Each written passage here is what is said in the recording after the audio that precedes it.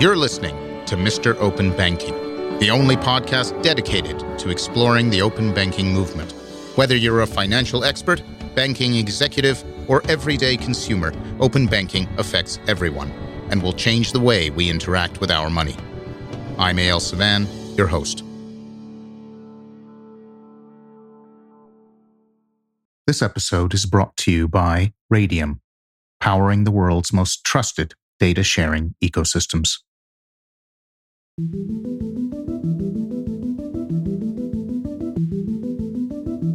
Open banking, in its most pure form, is about the secure exchange of financial data based on open standards with consent. But data exchange is just one piece of the puzzle. To really make open banking sing, you need three major building blocks: data exchange, payments, and digital ID. While there are many countries working on all three of these pieces, the initiatives driving them are often siloed and disjointed. Moreover, very few countries have started to bring these building blocks together into a cohesive whole. In fact, there is really only one place that has already built all these pieces and more, all fully integrated at population scale: India.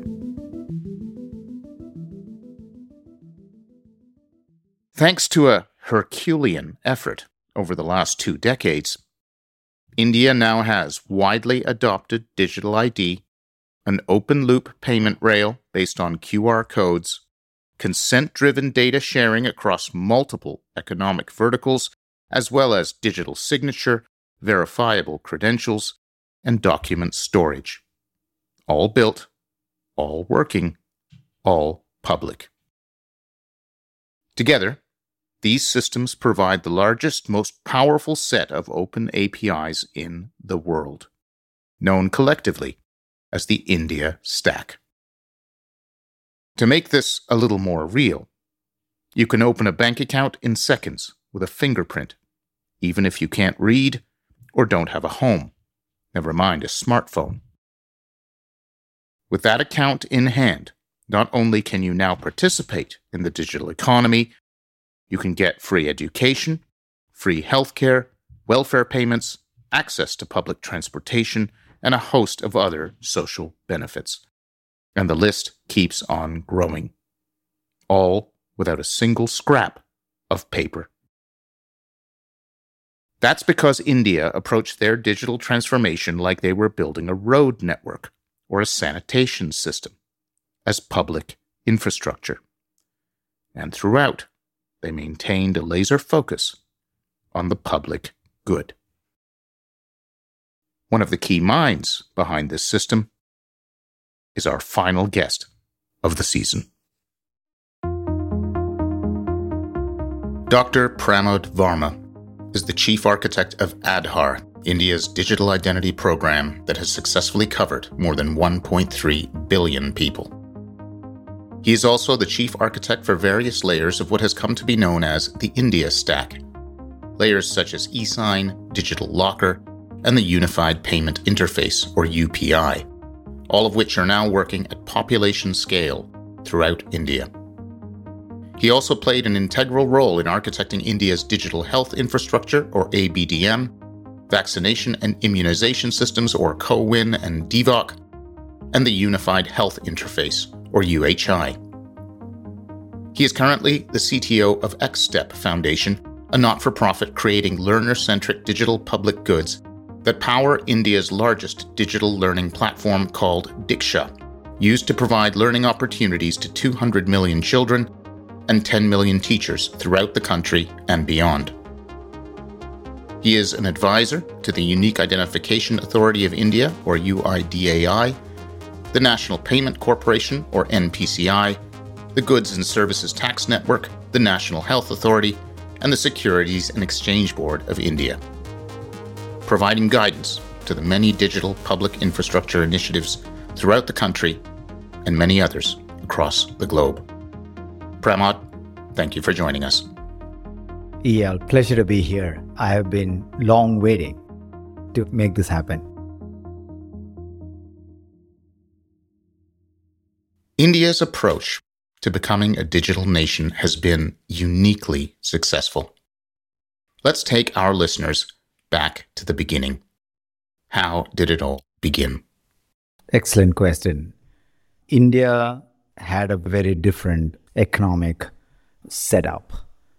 Pre-1992, much of the systems were all run by government, heavily socialistic in nature. Hospitals, healthcare, banking, telecom, everything run by government. Didn't work out really well for us as the world was progressing, especially in the PC era in the 80s and subsequently computing, internet and so on.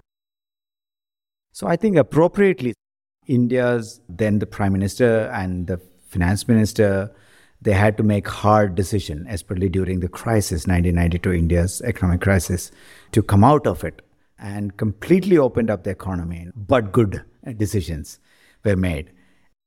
That really was the transition of India's economy. India's gained its independence from the colonization in 1947. So we were less than 50 years into our journey in 90s. So when this opened up, the best part was that it was along the lines of when the internet kicked in. India became the IT back office of the world. Through the offshoring and everything else that happened, India opened up the financial institutions, licensed many private banks, and of course, supported business, and then pushed for first mobile revolution. The mobile revolution where the Nokias of the world came in, we had a 2G network. So in the first decade of 2000 to 2010, India witnessed economic growth, innovation, IT growth, banking growth, markets starting to do well. And of course, in 2007, 2008 timeframe, iPhone, Android coming in. The beginning of 2009. The government decides that we need to provide digital identity to 1 billion people to drive financial inclusion. It was purely set up as a developmental construct, and the developmental construct of identity is very important for subsequent conversation. So the idea was that everyone should have an identity and everyone should be included. Access to banking and access to savings, access to financial products is an important enabler as India grows into the second decade, post-2010. So India was looking to reform its banking sector, and they recognized that digital identity was foundational in reforming the banking sector. Is that right? Indeed, absolutely. Because a lack of identity directly correlated to opening a bank account. Because the opening a bank account post 9/11 was much stricter. So what's called KYC norms, know your customer norms, were quite tight. And this is even more reflective of the fact that many women in the society did not have a proof of address or proof in their names. A lot of them are in their husband's or in the man's name. So this created significant gender disparity. There's one more thing. The other part was that India continued through the 90s and especially in the 2000 first decade to increase its spend on social welfare.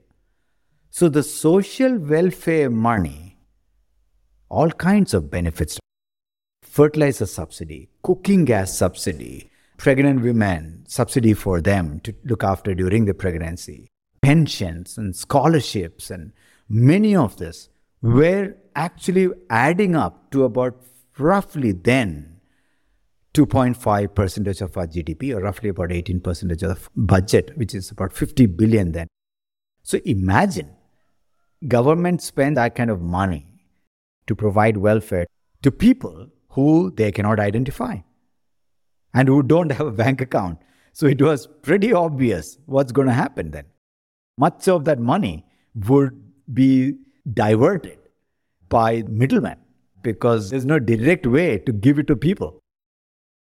Manmohan Singh, India's Prime Minister at the time, is aiming to reform the banking sector, realizes that digital ID is key, and calls up Nandan Nilekani, the founder of Infosys. And Nandan calls you. Is that right? Yeah. In fact, I called on him, but nevertheless, this was a surprise news for a lot of us who were looking at various efforts going on in the country in 2009. On a beautiful Bangalore morning, we read that Dr. Manmohan Singh is bringing Nandan Nilekani as the chairman at the level of a cabinet minister rank to drive the digital identity project. We were very inspired, myself and few other people, the 4 or 5 of us, who literally calls on him, join behind him. And I joined him in the team as early, even before the Identity Authority was born. As part of the technology team, I acted as the chief architect of the entire Aadhaar project. Today, far and away, the world's largest digital ID system. What made you so certain that joining that team and driving that architecture was the right thing to do? It's an interesting question. Definitely a couple of things. One, Nandan had already authored a book called Imagining India. Imagining India actually talked about the power of identity and how we can unlock access to products, services, and so on in the country for 1 billion people. I had read the book and I had read about that. So I correlated very clearly saying, oh, this is very interesting. He had talked about it before, and if there's one person who is going to pull this off, he's going to be him. Frankly speaking, I wasn't sure. Even he wasn't sure, I think, whether the project is going to succeed. But nevertheless, I think the idea, the conviction, the reason why we are doing it was so clear and so compelling that it made no sense not to join. So literally in a few days, I quit my global CTO role in a private firm, which I was quite comfortable with. And I just volunteered and say, this is a mission that we all must absolutely try to do. And we believe we can do it. We believe we must do it. Aadhaar was launched in 2009. How long was it before it started to see adoption? And what does that adoption look like today? Excellent. 2009, to be precise, July, is when officially the system was born and the authority was born subsequently. Then there were a few very large, very senior leadership committees, one on the biometrics and one on the demographic data. And that was very, very key. Those committees decided some very important decisions in terms of what will we capture in the system and why do we do what we do. And that was all part of the initial setup. So we started all the paperwork, all the main decision making in terms of design decision making were done by end of December. And we built the software literally through the first 2 quarters. And by July 2010, we were ready to go on the ground. We ended up launching 2010, September 29th. And that's when we launched Aadhaar. Imagine we had 1.3 billion people to cover. We started with 1 enrollment, 10 enrollments, and so on. It took 260, 270 days to get to the first 1 million Aadhaar numbers. By then, we were doing 1 million every day. That was his commitment to Prime Minister. It's very interesting. He said, we have a 5-year window with the politicians because that's when the election cycles are in India. First year is preparation because we have to get ready and launch it.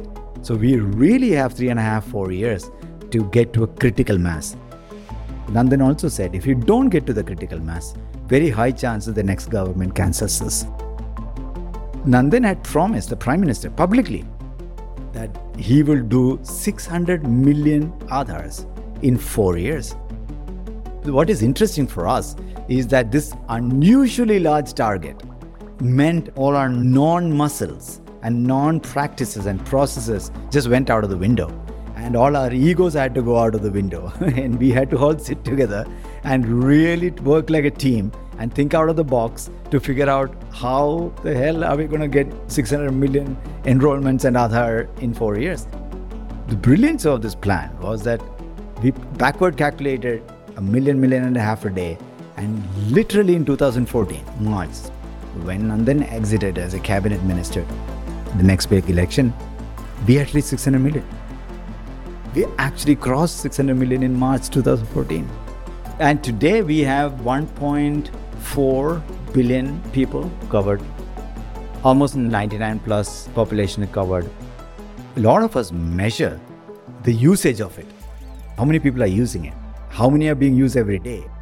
And today I can proudly say Aadhaar is used about 80 to 90 million times every day.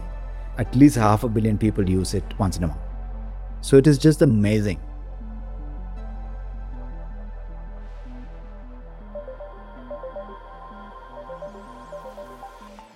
As the internet grew up, India grew with it. Starting in the 90s and extending into the new millennium, India quickly became, in Pramod's words, the back office of the world. Call centers, offshore development, shops, infrastructure support, high-end consulting, all roads IT led to India. Their socially minded government chose to reinvest much of their newfound wealth back into the country, specifically for the unbanked. A need for more inclusive banking ultimately led to a need for digital ID. Enter Indian IT legend Nandan Nilekani, brought in by the PM to solve the problem of supporting digital IDs for over 1 billion people. And Aadhaar was born. Today, Aadhaar has become far and away the most widely adopted high-volume digital ID scheme in the entire world, acting as a foundation for everything that followed. What followed was Digital India. That's where Pramod and I go next. Fast forward to 2014, and Narendra Modi becomes Prime Minister. Then, in 2015, he introduced the Digital India campaign. What was Digital India? This transition was much talked about. Prime Minister Modi was Chief Minister of his state before that, and he was always a huge fan of digital as a means to reach the last mile. I think he really realized for a large population, unless we leverage digital, we will never get everyone to have access to information, access to products, access to services, and access to opportunity in general. When he came as a Prime Minister, there was significant confusion regarding whether Aadhaar project would continue or not and so on. But nevertheless, he embraced it fully. He amplified it brilliantly, brought in legislative backing to it. Aadhaar itself was cemented and then, of course, subsequently used quite heavily for various programs, which I'll talk about later. He did not stop at only that. During the first 100 days, when he came in, he was reimagining the possibility of digital beyond the telecom infrastructure and internet infrastructure itself, physical infrastructure for communication and telecom, broadband and so on. He even imagined beyond. He said digital for health and digital for agriculture, digital for education and digital for financial inclusion and so on. Digital India.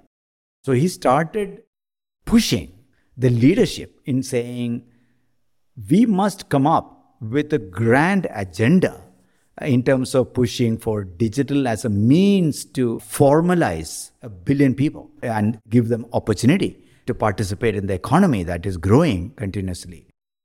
And then he carved out this Digital India program that covered digital connectivity, digital solutioning, broadband connectivities, and various other infrastructure elements. He believing a combination of entrepreneurial energy and digital is what is eventually going to solve much of our inclusion and formalization problem, and not by everything done by government by itself. Very, very refreshing for a lot of us. And that's a time we were starting to reimagine, here is an opportunity for a lot of us to imagine what's beyond identity. And that set up for the next set of what we call the building blocks that subsequently fell in place under the Digital India brand. After Aadhaar, in response to Digital India, you and your team build two more pieces of the puzzle: eSign and DigiLocker. Can you describe what each of those are and what they do? Excellent. Very interestingly, the CEO of Aadhaar, who was under Nandan Nilekani, is Dr. Ram Sevak Sarma. He's a brilliant engineer turned bureaucrat. He also exited in 2014 from the authority, and he became secretary of Ministry of IT. He also was very supportive of the idea that we shouldn't stop and we should continue to reimagine other possibilities. India had enacted a law called IT Act as early as 2003, making digital signature legal. But even then, in 2014, we had barely 1 to 2% of the people using digital signature. One day he called me up and said, Pramod, why do we have 600 million or nearly 700 million Aadhaar holders who can authenticate anytime, anywhere?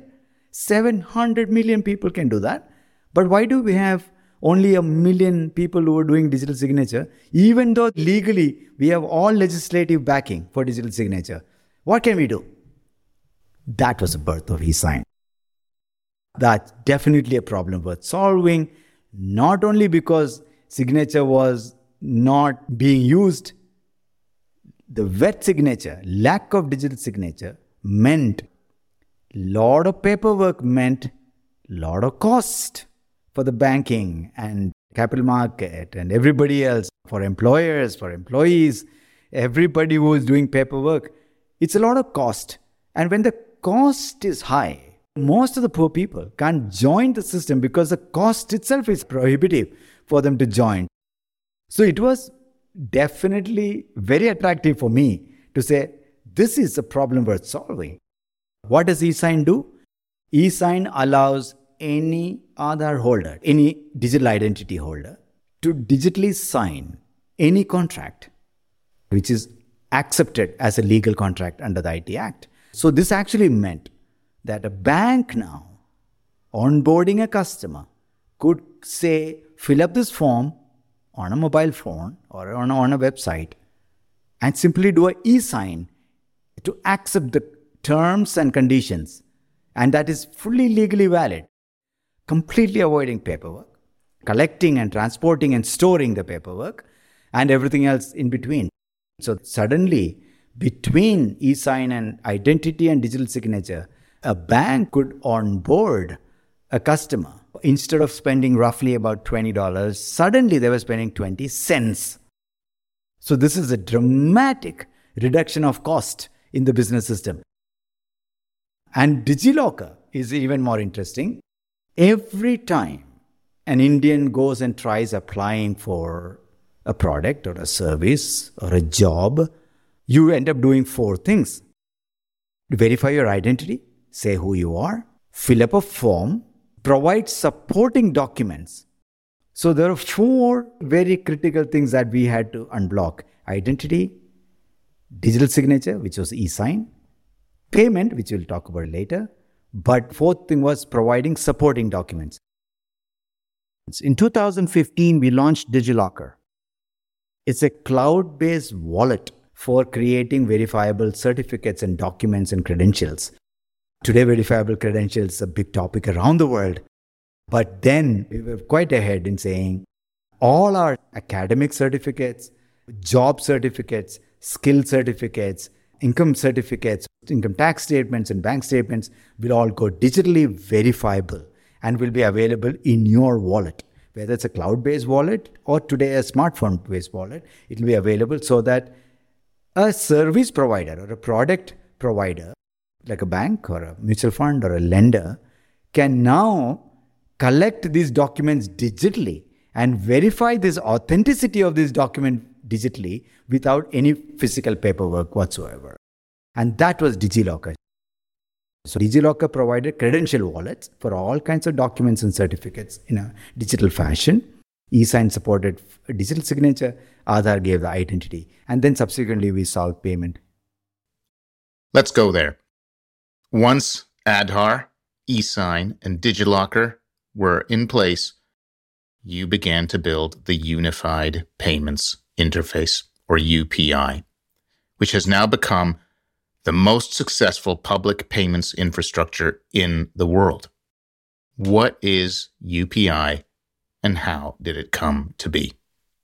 We were doing internet banking, smartphone-based mobile banking. So we were setting ourselves up right.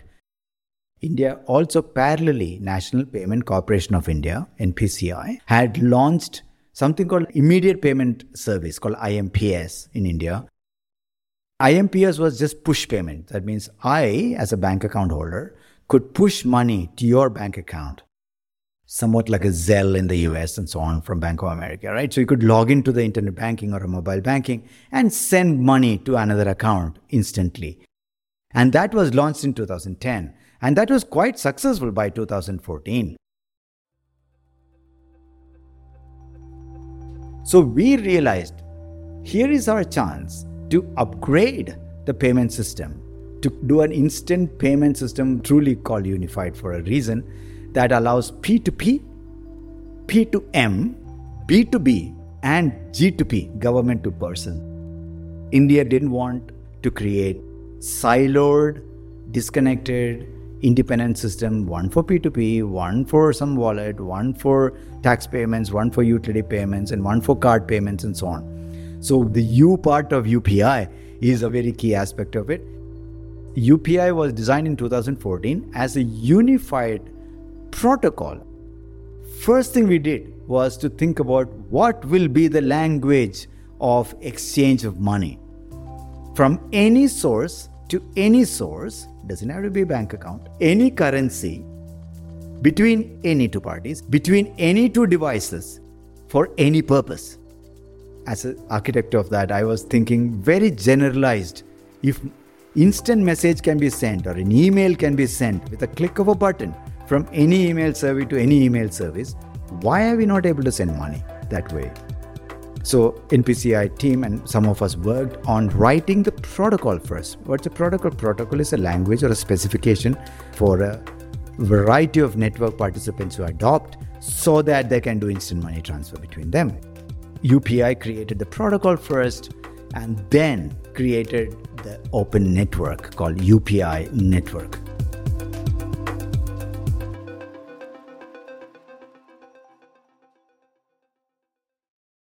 When we did UPI, not only we did any to any for any purpose, as I said, we also said, what if we unbundle the payment experience from the banks and allow fintechs also to play and let the money remain in the bank, because that's a very protected, highly well-regulated system and is highly trusted by the people.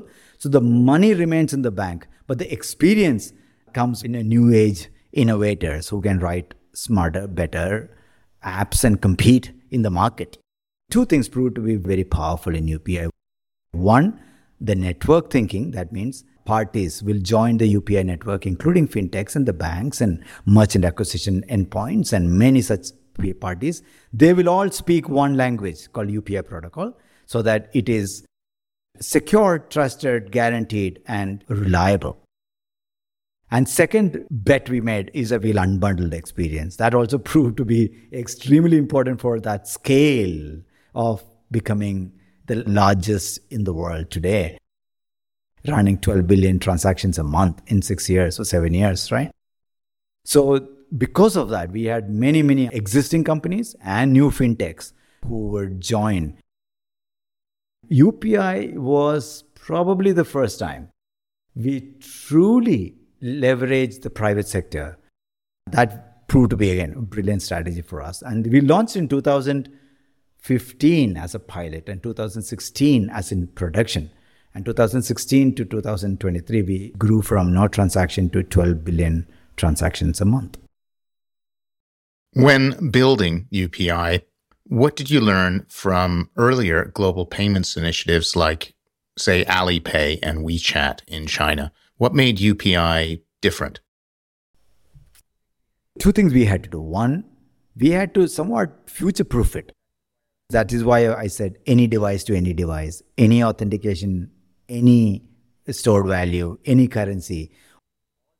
All these were very key decisions because we realized in the future we would have new form factors, new authentication, maybe a face-based authentication mechanisms and new cross-border payments and all that thing will come. So we had to create that. That is one. And second was to analyze the global systems like Alipay and QR code. So what we learned from China is China had shown us how natural a QR code based payments can drive without any card, any POS, point of sale machines and so on. Extreme simplicity of a smartphone. We also learned that China had allowed duopoly, WeChat and Alipay, and they did not interoperate between them, and subsequently they had to force that interoperability later, but it was not an interoperable underpinning rail. So we learned the good stuff like QR codes, how to leverage that, how to leverage the private ecosystem, but we ensured the underlying digital rails that move the money and the protocol remained open so that it's not one company or duopoly or a monopoly, and it's not a closed wallet. It's an open loop payment. Any fintech and any bank. That's why we have nearly about 100 apps, 350 banks, all part of the network today. Digital identity, e-signatures, secure credentials, and real-time payments were already in place. Only then did India move on to open banking. Who was Sahamati, and what role did they play? So by 2016, when UPI was launched, Nandan Nilekani continued to play behind the scene as a thought leader, and he did a seminal talk called Data Democracy in 2016. In that talk, he brought out the idea that Indians will be data rich before they are economically rich. And hence, India must find a way to convert their data as an asset for them and a soil for them to build their life on, rather than data becoming an oil we extracted. He spoke of that idea that everyone must own our own data. Our digital footprints will become the asset on top of which I can prove that I am a good employee, good taxpayer. Everything will come through the verifiable transaction trails that I generate. And if that data gets locked into few platforms, it's a shame. So that talk was very seminal for us to reimagine the next possibility that beyond the four things you talked about, identity, signature, credentialing, and payment, we spoke about how do we make sure that we create a digital infrastructure that allow the individuals and SMEs to own their own digital footprints. We need an infrastructure for data ownership and consented sharing infrastructure. We also need to make sure that data comes out in digitally signed and machine-readable data. That means a verifiable proof of the trail is very key. And that's what the journey for open finance for us, or open banking for us. And that created what we call deeper data empowerment and protection architecture, DEPA. So this entire architecture, deep architecture, was fully decentralized and peer-to-peer with the consent of me me being the owner of the data.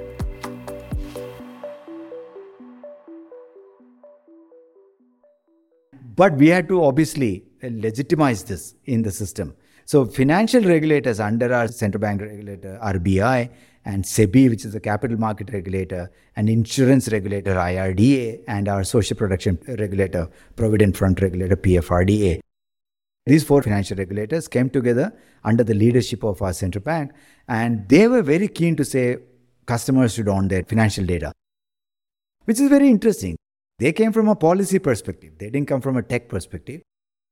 At the same time, we were thinking, what is architecture for doing this consented data ownership and sharing, but without centralization and without any honeypot being created? The Mumbai financial regulator and the Bangalore came together and said, here is a technology architecture, and you will put together a policy and a legislative architecture for unlocking financial data and giving back to the people. And that became the first network called Account Aggregator Network, which is our Open Finance Network, which is powered by a decentralized peer-to-peer secure protocol, but it's an open network. One of the problems with open networks is that you can't build the highway and not have a rule. But who will come up with the rule, right, in an open network? So we needed what's called a network facilitator.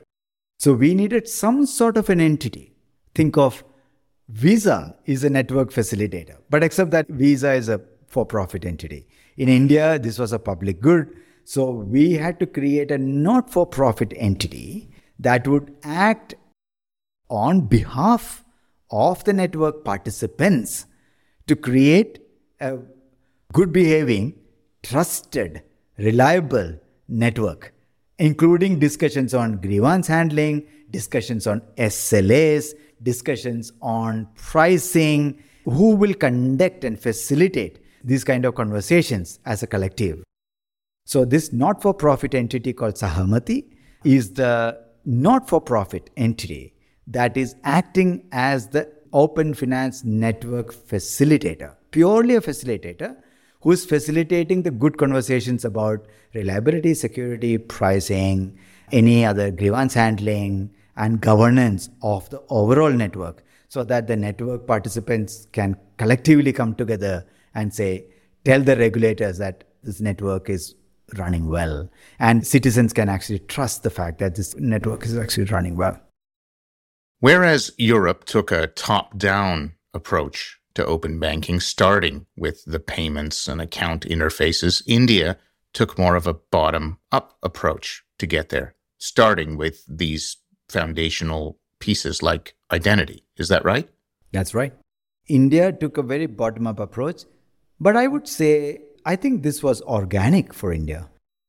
First, give everyone a bank account, and Prime Minister Modi pushed that through a program called Jan Dhan, and Jan Dhan program gave additional 495 million accounts, and the brilliant part of that is roughly about 60% of that accounts are all women. So today, number of bank accounts is on parity. We closed the gender parity, gender gap, access to banking and so on. But when we did that, it was naturally obvious to us that, just identity won't solve the issue. We need to solve paperwork. Paperwork meant digital signature and credentialing. So we had to immediately solve that. And payment was anyway coming along. As I was telling you, instant push payment existed. We just had to upgrade and unify to create a more market-driven open network for payment. That was also played out perfectly because 2014 is when 3G rollout was in full swing. And by 2016, when UPI launched, 4G was coming in and smartphones were starting to get pervasive. I think it's somewhat serendipity.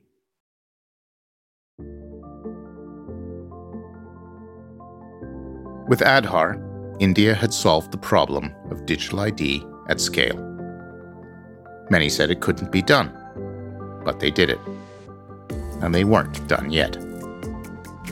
With eSign, they added digital signatures. With DigiLocker, they introduced verifiable credentials and secure documents. Then, with UPI, they solved payments.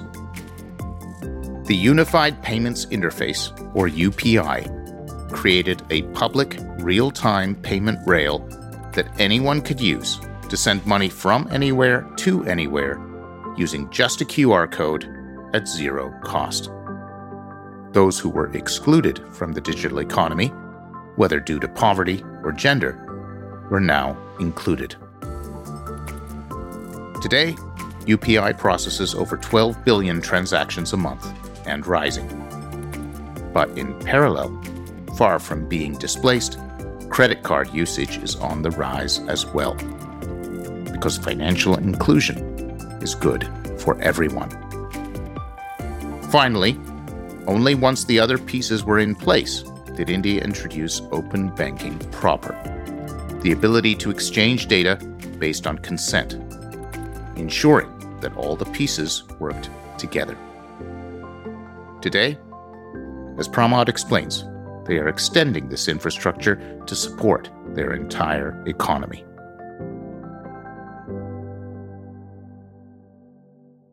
The work you're doing today aims to bring this public infrastructure to other verticals like healthcare, telecom, mobility, and notably, e-commerce.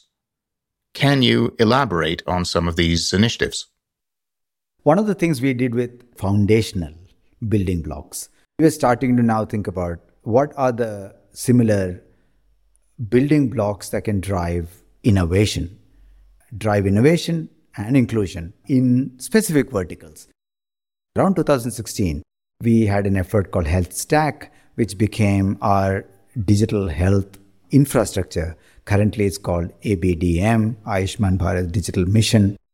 ABDM is our digital blueprint for our health infrastructure, which took care of affordability of care, access to care, continuity of care, observability of care. And some of these key pieces were actually starting to fall in terms of health registries, facility and professional registries, unified health interface, which was open access to healthcare services like lab, ambulance, doctor in an open network way. Anywhere you can find a doctor on the network rather than on a platform. And these are all application programming interfaces that meant private sector innovators can actually embed these APIs into their applications and provide various types of solutions in healthcare.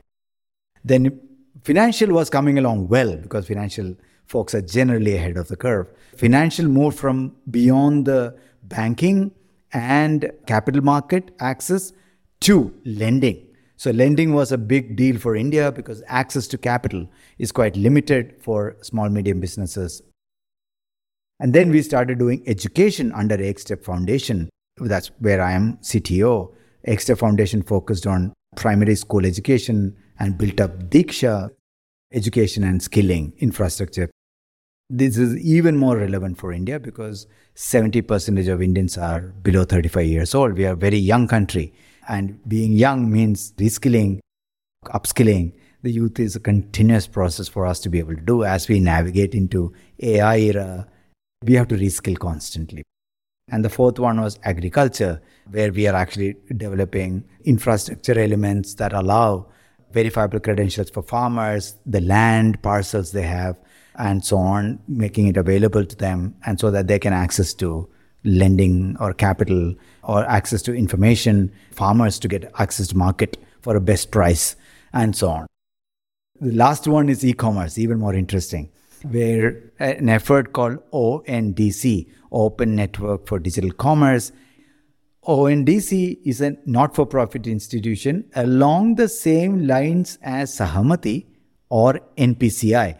National Payment Corporation of India, NPCI, did payment, Sahamati did data, ONDC did commerce transactions. So think of a similar playbook. ONDC is using something called Beacon Protocol, which is an open source global protocol, to drive peer-to-peer commerce. The difficulty with peer-to-peer commerce is that discoverability and contracting nature of traditional systems. That's why you go to a platform or you do a bilateral contract and do back-to-back shipping arrangements with somebody, right? We are creating an open network and facilitating that open network and providing all the support to create a dynamic digital contract between the parties, discover a shop nearby and order something and get it shipped all through digital network. Very interesting possibilities. We launched ONDC last year. We also launched a parallel exercise for urban mobility. So today when you order a cab, what do you do normally? You go to Uber or Lyft, and in India is another company called Ola. So you pick up their app, and if they show a taxi, then good, you book it. But you don't know if there is any other taxi outside their system. You don't know that today. And because of that, urban mobility is still very fragmented. So if you want an electric bike or if you want metro to book, you need different apps and different systems. So India is using the same architecture. India is opening up an integrated mobility network as well. And we launched that last year. We crossed about 15 million transactions just in Bangalore in a span of a year. Very interesting part of this is that this is world's first peer-to-peer network. That means your smartphone is connected to a driver's smartphone in a peer-to-peer way and contracted dynamically, and price discovered and driver discovered dynamically, and the driver shows up. So it's very interesting that it's quite similar to how you used to hail taxis on the roadside, peer-to-peer, but in a digital way without a platform in the middle. Just to recap, health, education skilling, finance, agriculture, and of course, the commerce and mobility. You described how public open mobility can disrupt private platforms. Does that mean things like ONDC will come for Amazon? And what's next? Open search? Open social? Let's go back to UPI once. This is peculiar to India. India had 22 million credit cards. We have 1 billion adults. Okay, think about it. So credit card penetration is very low. Card penetration is low because point of sale systems are low. Only 5 million point of sale systems. When UPI was launched, someone asked the same question here, what you're asking today. Is UPI coming for Visa and MasterCard? And interestingly, our answer was that no, it might feel like we are disrupting Visa or MasterCard. But funny thing is that Visa and MasterCard is doing barely any volume, 2% of the country. We have a large pie. Now come back to ONDC question. New Delhi, which is our capital, and we have a metro. Delhi Metro alone does more transactions every day than the whole of Uber combined in India. Just to repeat, just one city, Metro alone, does more transactions than Uber. So what it really showing for a country like India, these platforms are not able to penetrate beyond 2-3%, and Amazon has penetrated 7 to 8%. 92% of retail transactions happen outside Amazon today. 92. So what we are really interested is to bring formalization of this economy and bring a large section of the young Indian population to transact digitally, to join that system. But we believe that cannot be done by one platform alone. And if one platform alone does that, we'll have a huge monopoly in our hand. So either way, we believe today we need an open network idea, the idea of internet itself, an idea that would bring Amazon, Flipkart is another company, Myntra in India, many of them exist today. They can all come into the network and make their products and services available on the network, and it's completely peer-to-peer. The difference here is that no product provider or a service provider or a taxi provider would be monopolized by one platform, and hence we would see a much more balanced commission structure. Interoperability as a weapon for competition is what we are trying, and to expand the market. So it's a very interesting argument we are making here. Not a replacement argument, it's an expansion argument.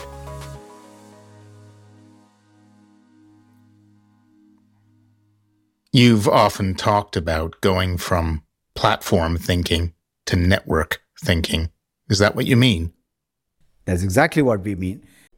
Internet is a network of platforms, and we are able to exchange content and interoperate content because of the standards of content, which is why we are able to watch video, audio, text, any standardized content and exchange them over a protocol called HTTP on the internet. And we are now saying time has come for us to reimagine the internet to move from a content internet to a transaction internet. And that transaction internet would allow many platforms to come together to behave like internet and allow interoperability between any platforms to any platform. This also means each platform will be able to do one thing very well, but collectively the network would do many things. For example, an Uber wishes to join ONDC, who can offer taxi service, but a metro platform can also join and offer metro ticketing or a bus ticketing, or an electric bike startup company who's offering electric bikes can also join as a platform. Now, as a consumer, now I can create an integrated system. I can buy metro ticket for the main hall and actually take an electric bike for the last mile or things like that, which today it's not possible at all to integrate things like this. That's what we are imagining. In your own words, what is digital public infrastructure? Digital public infrastructure means that we are laying reusable and interoperable rails or roads on which private innovation can thrive.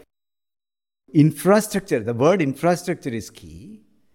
Digital is, of course, digital. And public, because it's in the public interest. Solutions may not be. ONDC is in the public interest. Uber may not be. UPI is in the public interest. But a Google Pay, who is on UPI, is a private good. So digital public infrastructure is a way of thinking that allows countries to lay reusable and interoperable underlying infrastructure on top of which a massive internet-like private innovation can thrive. And internet is a classic example of a digital public infrastructure, I would say. On top of its innovation was built. You've said that the core benefit of digital public infrastructure is that it enables high trust at low cost. Can you expand on that idea? I think if we really analyze again and again, you will see in countries like India or many of the developing countries, the simple economic viability and the cost structures are prohibitive for most of the businesses to go beyond the first top 10, 20% of the population. Because it cost prohibitive for addressing tiny small scale lending. For example, $100 lending. Who wants to do? Your cost of the bank of paperwork, verification, lending, collection is much more than the interest you can earn. Fundamentally, you will realize that unless the cost structures are dramatically reduced and trust is dramatically increased. For example, if I say I'm Pramod Varma, how does the bank know I'm Pramod? If I say I earn $50,000, how does the bank know I earn $50,000? Today, that lack of trust or the cost of that trust verification is all in paper form, background checks and verifications. By creating digital infrastructure, you can increase the trust dramatically and at the same time cut down the cost significantly. The simple onboarding of a new customer into a mutual fund used to cost $20 in India.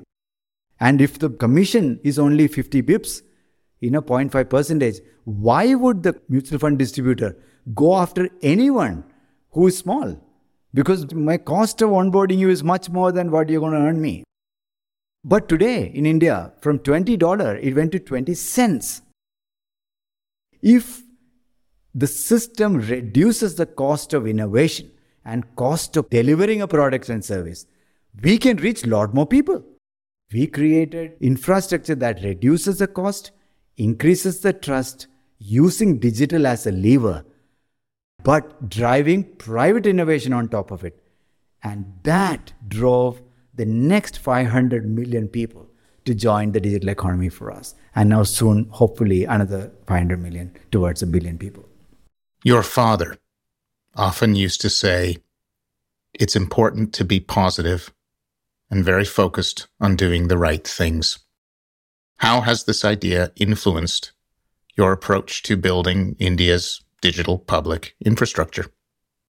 So few of us individuals have come together with very clear and quite pure intent. Second, learn the mechanisms by which you collaborate and bring so many different ecosystem actors to align to a larger goal and larger vision and inspire them to navigate this journey. Second point. And third, extremely optimistic, keeping extreme optimism and positive thinking in mind. And fourth, laser focus to do one thing really well, but at scale, and keep the next thing really well at scale and keep doing it. I think these four things, I would say, has played out well for India. You have said that the most important thing is to convince your society to believe in what's possible. What do you mean by that? India came out of a 300-year colonial ruling, and that left us quite in bad shape. And we're rebuilding since 1947. With the large population continue to grow. And we were never going to be the China way. We could never be a pure capitalistic US way because of the large poverty factor that we had to deal with, especially the early years of independence. So I think a lot of us grew up to have less belief, frankly, that nothing's going to happen in this country. It's going to be very slow and it's painful. If you're a smart guy, you get out, go to US or go to somewhere else and do your PhD and settle down. But I think post-92, India started seeing a different picture. And especially in 2000, the early decade, and then post-2000, second decade of 2000, you started seeing entrepreneurial energy flowing in, economy growing, opportunities arriving. The society has started believing there is something in India. But when it comes to digital infrastructure, I have often said, Aadhaar created that impetus for us to believe, because everyone, almost every expert, almost every politician believed that Aadhaar is not going to work. But I think when Aadhaar came out successfully and then subsequently UPI did, every such step, what happened is that now today we can walk in to a government secretary's office or a regulator's office and propose an idea and they won't even blink. They would say, of course, let's do it. In the sense that the belief that India can pull off this completely ourselves and imagine we don't have to look up to other countries. I think India has a belief that we can do it and we must do it. And for our economy to grow, to create an inclusive society, we have no other way to achieve this. So I think there is tremendous support across the country for us to be able to do this. This belief is so fundamental in taking these moonshots. And people rally behind us. Because of this belief, we can starting to experiment, we're starting to create new entrepreneurial opportunity, and that's fantastic to see.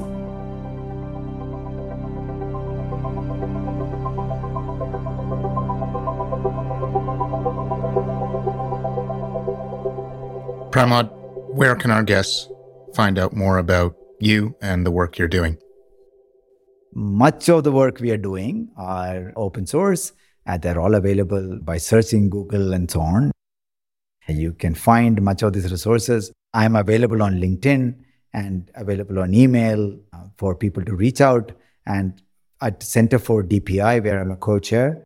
Pramod, thank you for joining us. It's been truly inspirational. Yeah, thank you so much.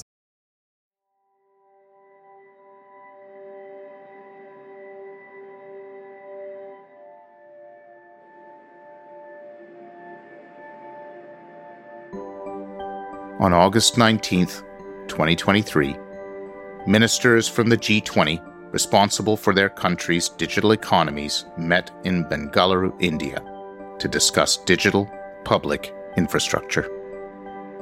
They defined DPI as follows: a set of shared digital systems that should be secure and interoperable and can be built on open standards and specifications to deliver and provide equitable access to public and/or private services at societal scale, governed by applicable legal frameworks and enabling rules to drive development, inclusion, innovation, trust, and competition, while respecting human rights and fundamental freedoms. For the first time, a multilateral group of 19 countries and a continent recognized the importance of DPI.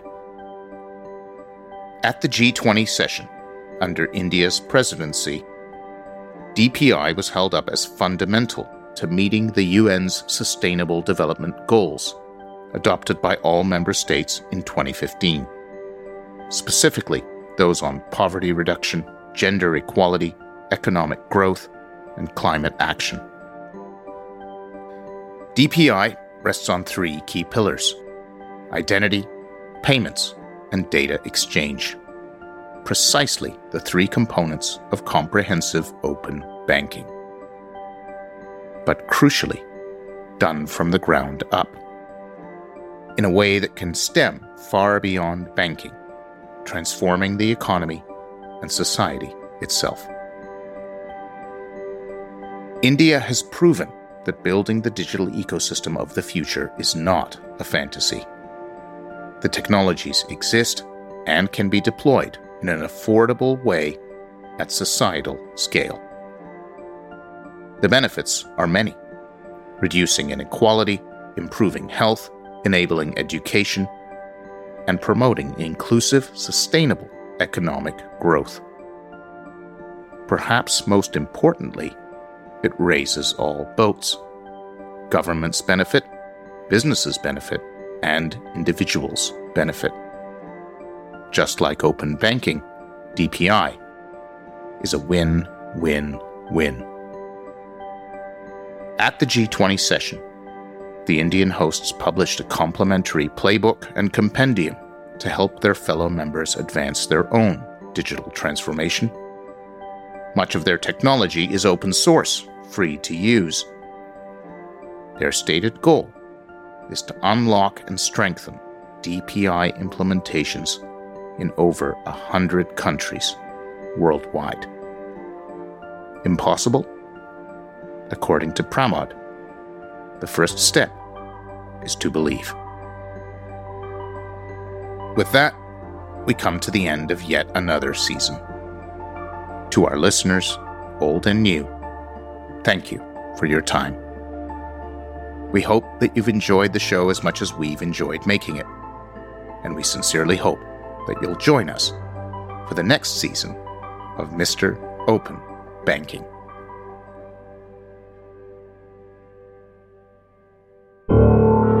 Thanks for listening to Mr. Open Banking, the podcast that explores the ongoing evolution of open banking and its impact on our lives. Make no mistake, the rise of open banking is going to change financial services forever, and we will be covering that story every step of the way. This is your host, Eyal Savan. Until next time.